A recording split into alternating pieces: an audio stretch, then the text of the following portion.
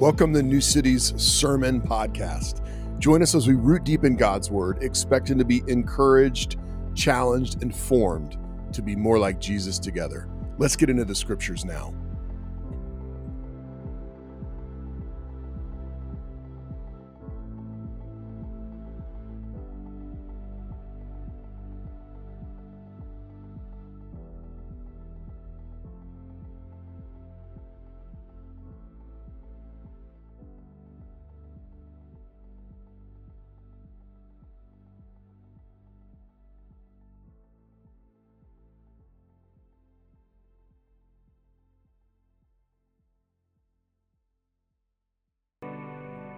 My name is John Homeless. I'm the lead pastor here at New City Fellowship. We are in the season of Advent. If you look up on Google the church calendar, there is different seasons that the church celebrates, and the one that we're in right now is Advent, which means an arrival or a coming, where we celebrate the first coming of Christ as we look forward to the second coming of Christ.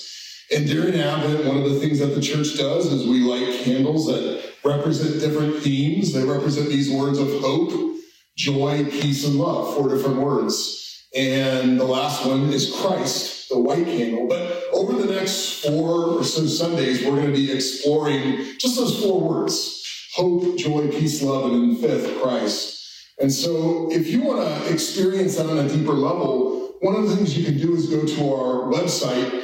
And if you can show the little slide, we have some Advent readings and devotionals, and on the slider you can just see where to go on our website. You click on the blog, and if you go on the blog, you'll see a devotional for each week. So if you want to get up in the morning and sort of go, how do I connect hope to my daily life? We've tried to give you just a short little thought, and we'll do that throughout Advent every day. You can get up during the week and do that.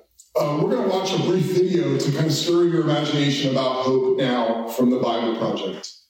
So let's say you want to describe the feeling of anticipating a future that's better than the present.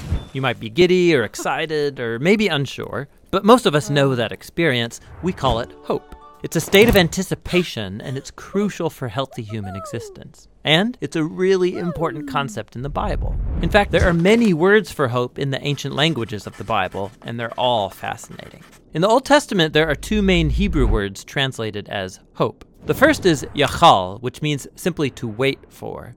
Like in the story of Noah and the ark, as the flood waters recede, Noah had to yachal for weeks. The other Hebrew word is kavah, which also means to wait. It's related to the Hebrew word kav, which means cord. When you pull a kav tight, you produce a state of tension until there's release. That's kavah, the feeling of tension and expectation while you wait for something to happen.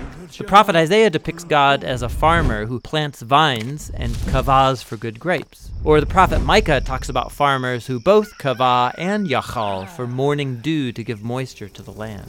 So in biblical Hebrew, hope is about waiting or expectation. But waiting for what? In the period of Israel's prophets, as the nation was sinking into self-destruction, Isaiah said, "At this moment, the Lord's hiding his face from Israel, so I will kavah for him." The only hope Isaiah had in those dark days was the hope for God himself. You find this same notion of hope all over the book of Psalms, where these words appear over 40 times. In almost every case, what people are waiting for is God. Like in Psalm 130, the poet cries out from a pit of despair, "I kavah for the Lord, let Israel yachal for the Lord, because he's loyal and will redeem Israel from its sins." Biblical hope is based on a person, which makes it different from optimism. Optimism is about choosing to see in any situation how circumstances could work out for the best. But biblical hope is not focused on circumstances. In fact, hopeful people in the Bible often recognize there's no evidence things will get better, but you choose hope anyway. Like the prophet Hosea, he lived in a dark time when Israel was being oppressed by foreign empires, and he chose hope when he said God could turn this valley of trouble into a door of hope, like the day when Israel came up from the land of Egypt. God had surprised his people with redemption back in the days of the Exodus, and he could do so again. So it's God's past faithfulness that motivates hope for the future. You look forward by looking backward, trusting in nothing other than God's character. It's like the poet of Psalm 39 who says, "And now, O Lord, what else can I kavah for? You are my yachal." In the New Testament, the earliest followers of Jesus cultivated the similar habit of hope. They believed that Jesus' life, death, and resurrection was God's surprising response to our slavery to evil and death. The empty tomb opened up a new door of hope, and they used the Greek word elpis to describe this anticipation. The Apostle Peter said that Jesus' resurrection opened up a living hope, that people can be reborn, to become new and different kinds of humans. More than once, the Apostle Paul says the good news about Jesus announces the elpis of glory. In both cases, this elpis is based on a person, the risen Jesus, who has overcome death. And this hope wasn't just for humans. The apostles believed that what happened to Jesus in the resurrection was a foretaste of what God had planned for the whole universe. In Paul's words, it's a hope that creation itself will be liberated from slavery to corruption into freedom when God's children are glorified. So Christian hope is bold, waiting for humanity and the whole universe to be rescued from evil and death. And some would say it's crazy, and maybe it is. But biblical hope isn't optimism based on the odds. It's a choice to wait for God to bring about a future that's as surprising as a crucified man rising from the dead. Christian hope looks back to the risen Jesus in order to look forward. And so we wait. That's what the biblical words for hope are all about. We're looking at John chapter 1, verse 1 through 18, the very beginning of the Gospel of John, where John talks about the coming of Christ. But even as we open this passage and explore the theme of hope, one thing you'll notice is the word hope is actually missing from our passage. And I'll explain why we chose it for tonight, even though there is no hope in the passage. John 1 says, "In the beginning was the Word, and the Word was with God, and the Word was God. He was with God in the beginning.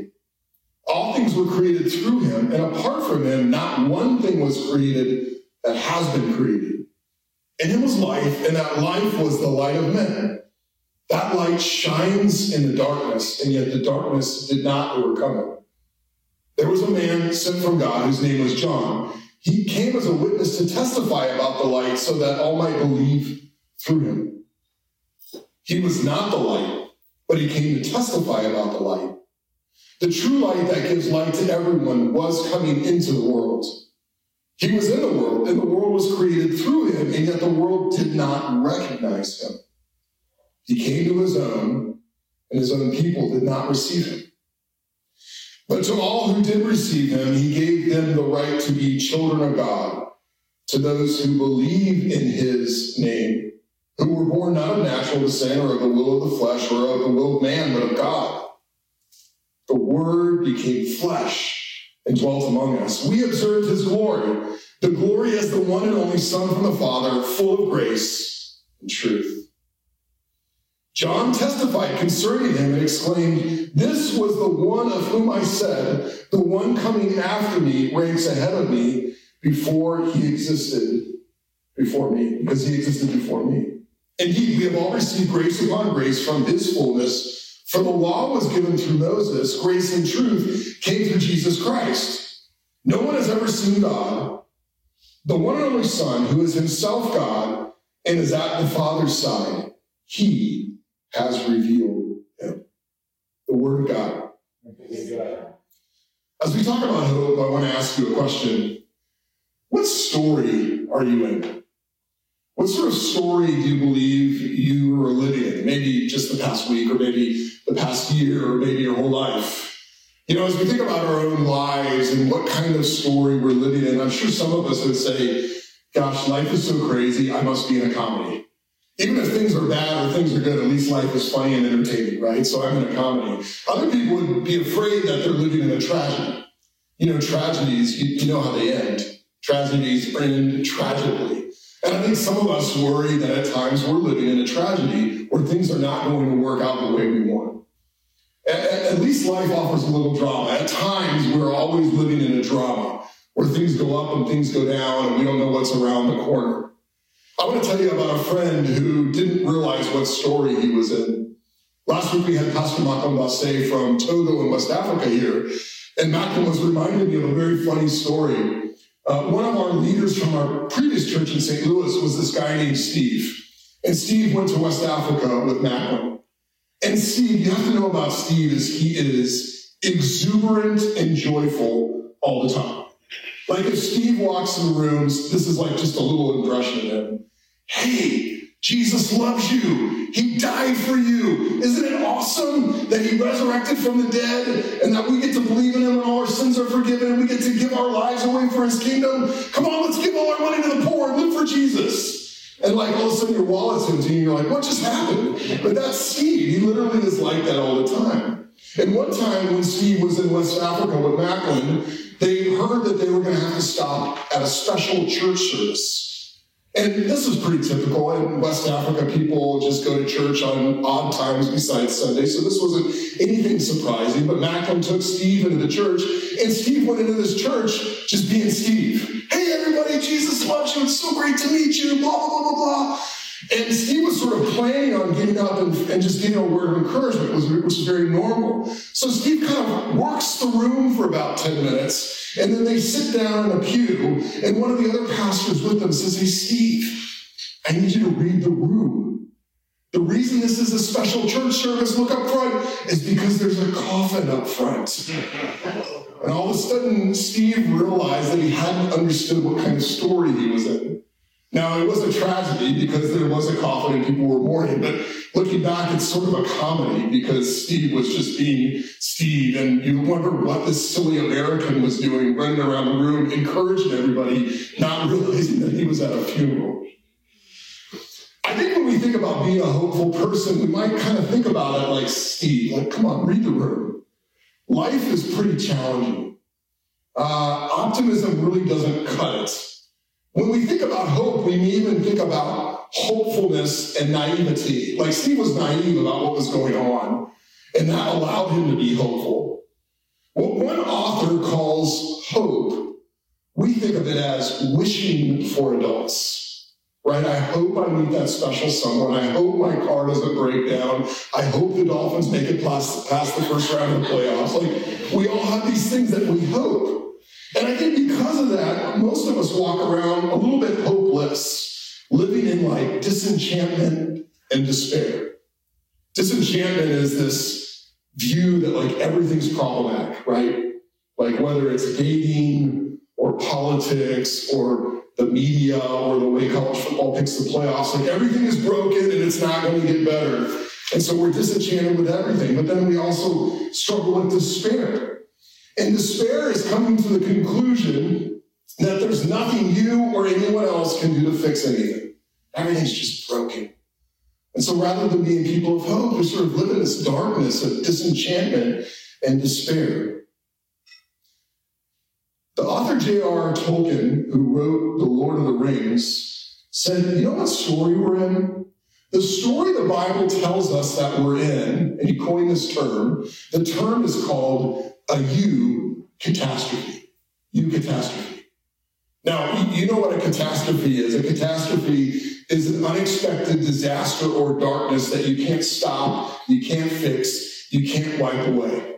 And we recognize this if we look at the first three chapters of the Bible, where God created the world good, and then sin slams creation to the ground and infects everything. The curse of sin spreads throughout all of creation. But Tolkien said it's not just a catastrophe, it's a eucatastrophe.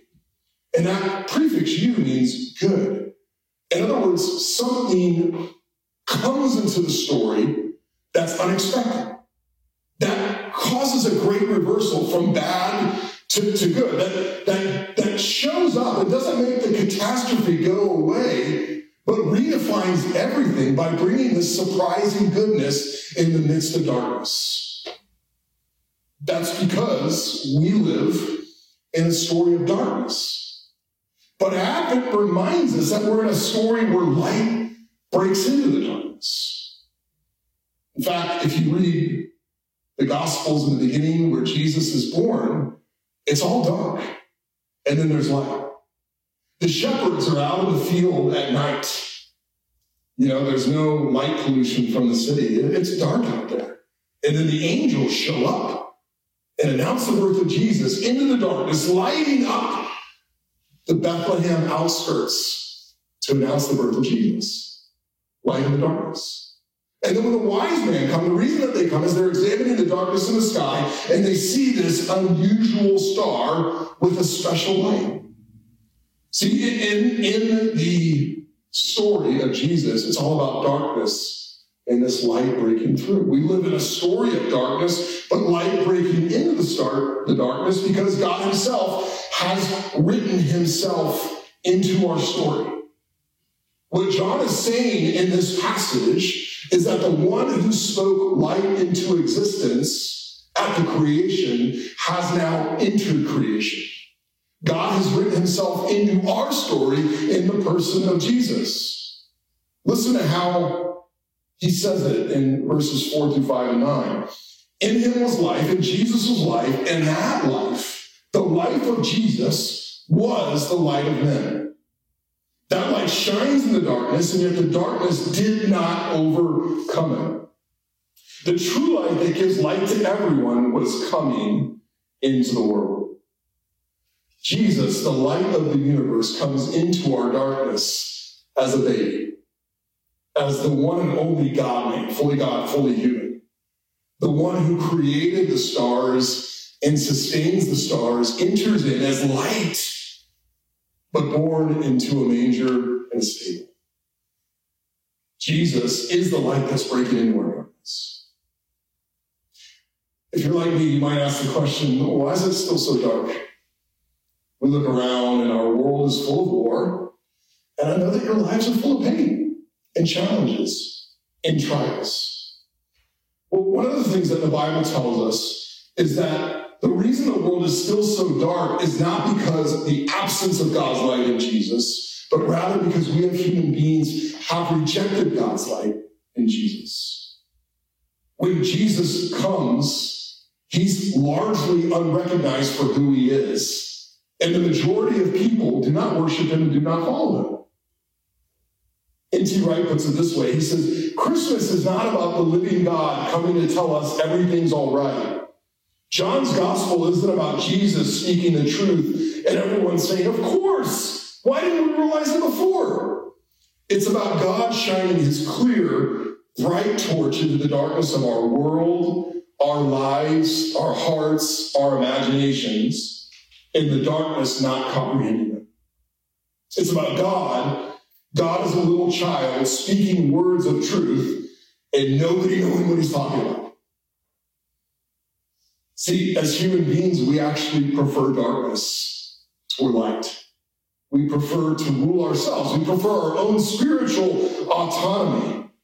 Now, when Jesus comes, we prefer to say, Jesus, shine your light over there with those people, but I'm okay over here. So there's something about us that prefers darkness, or even this, we think light can come from ourselves. We think as long as I think positive, as long as I have optimism, then light will come from me.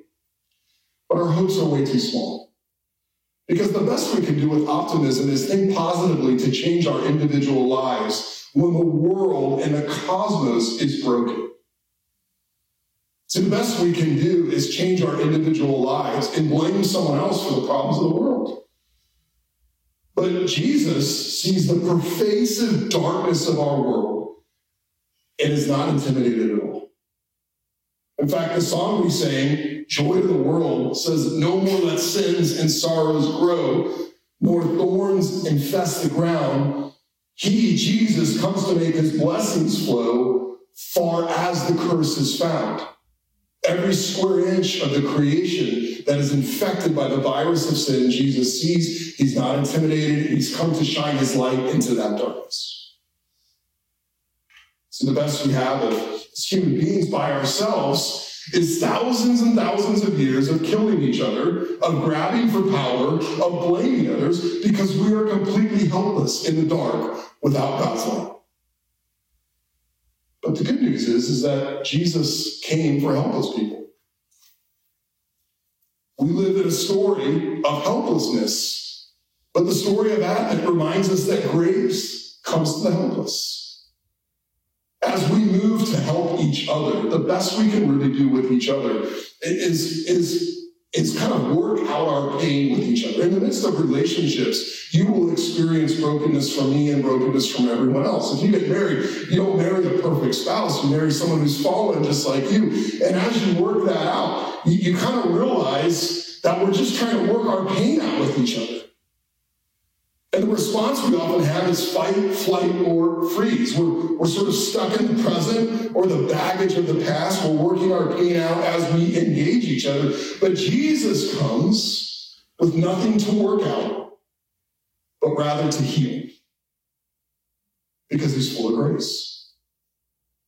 John goes on to say, the Word became flesh and dwelt among us helpless people in the dark. We observed his glory. The glory is the one and only Son from the Father, full of grace and truth. Indeed, we have all received grace upon grace from his fullness. For the law was given through Moses, grace and truth came through Jesus Christ. Jesus sees a world of helpless, hurting humans in the dark who cannot do what God asks on their own, who can't help each other without hurting each other. And he enters into that. Why? Because he's full of grace. Jesus has nothing to work out. He has nothing to work on. He comes simply to serve us broken people, because he's full of grace.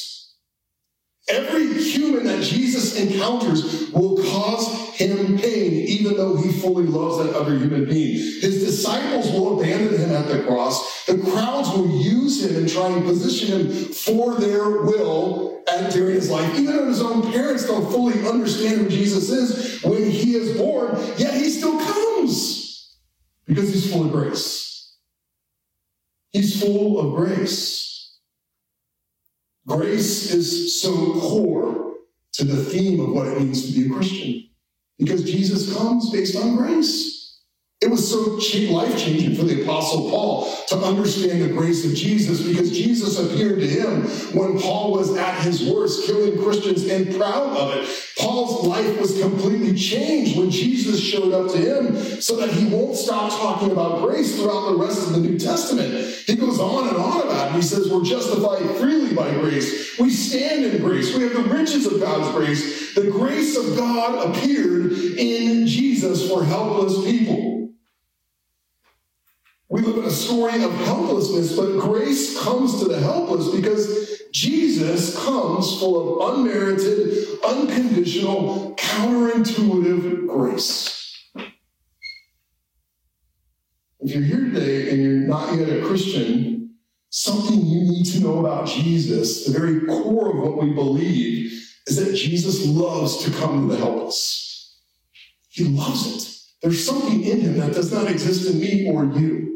He sees people in pain, he sees broken people, he sees helpless people, and his desire is to move towards them in love, because he's full of grace. That's who he is. And so for us, we should see that we live in a story that is hopeless in and of ourselves, but full of hope because Jesus came. We're in a story of hopelessness, but a story where hope is announced to the hopeless. Now, I said in this passage that hope is not mentioned once, but you can't read it and not have hope. You can't read it and not have hope, because the hope comes not that our individual circumstances will change. Rather, hope comes knowing that someone who's not like us entered in and lived with us. Someone who's not sinful, someone who's perfect, someone who's righteous, someone who's loving, someone who's gracious, entered in. And he comes not hoping that his life will get better, but rather he enters in completely to die for you and me. That's why he came. And so the hope for us isn't that little tweaks in our life will make things better. Rather, the hope comes from knowing that someone who's not like us came to us. Jesus sees a world of disenchantment and despair and darkness, and he says, I'm in. I'm not afraid. I'll come near. He sees us. He cares for us. He died for us. He rose again for us, and he will come back for us. And that means that he sees you. He cares for you. He died for you. He rose again for you. And if you trust in him, he will return again for you. And you will be with him when he banishes darkness forever. If you want hope to go deeper, you have to ask yourself a question. What is my deepest hope? What is the greatest hope in my life? And if you find that it's something else besides hope in Jesus, you'll find that you're actually telling something different about your own story. Rather than seeing yourself as in a story of hope in Jesus, you will find that you tend towards darkness, despair, disenchantment. Because everything but Jesus, everything in this world besides Jesus is broken. And so if you really want hope to go deeper into your heart, you have to ask yourself, what am I replacing Jesus with in my life? What story do I keep telling myself I'm in? What is my deepest hope? And then replace that hope with the hope of Christ. As the worship team comes up, I want to remind you that hope isn't simply a naivety about the darkness or even a wishing that things would get better. Hope is not just a change for a hope in change in circumstances. Hope is not just positive thoughts. Hope is a person. And his name is Jesus. And Jesus looks to us and it's as if he says to us, in me is life. And that life is the light for all humanity. I will shine in the darkness, and the darkness will not overcome me. And so we sing, come, thou long expected Jesus, knowing he came once and entered into our mess and darkness, but knowing he will come again one day and banish darkness forever.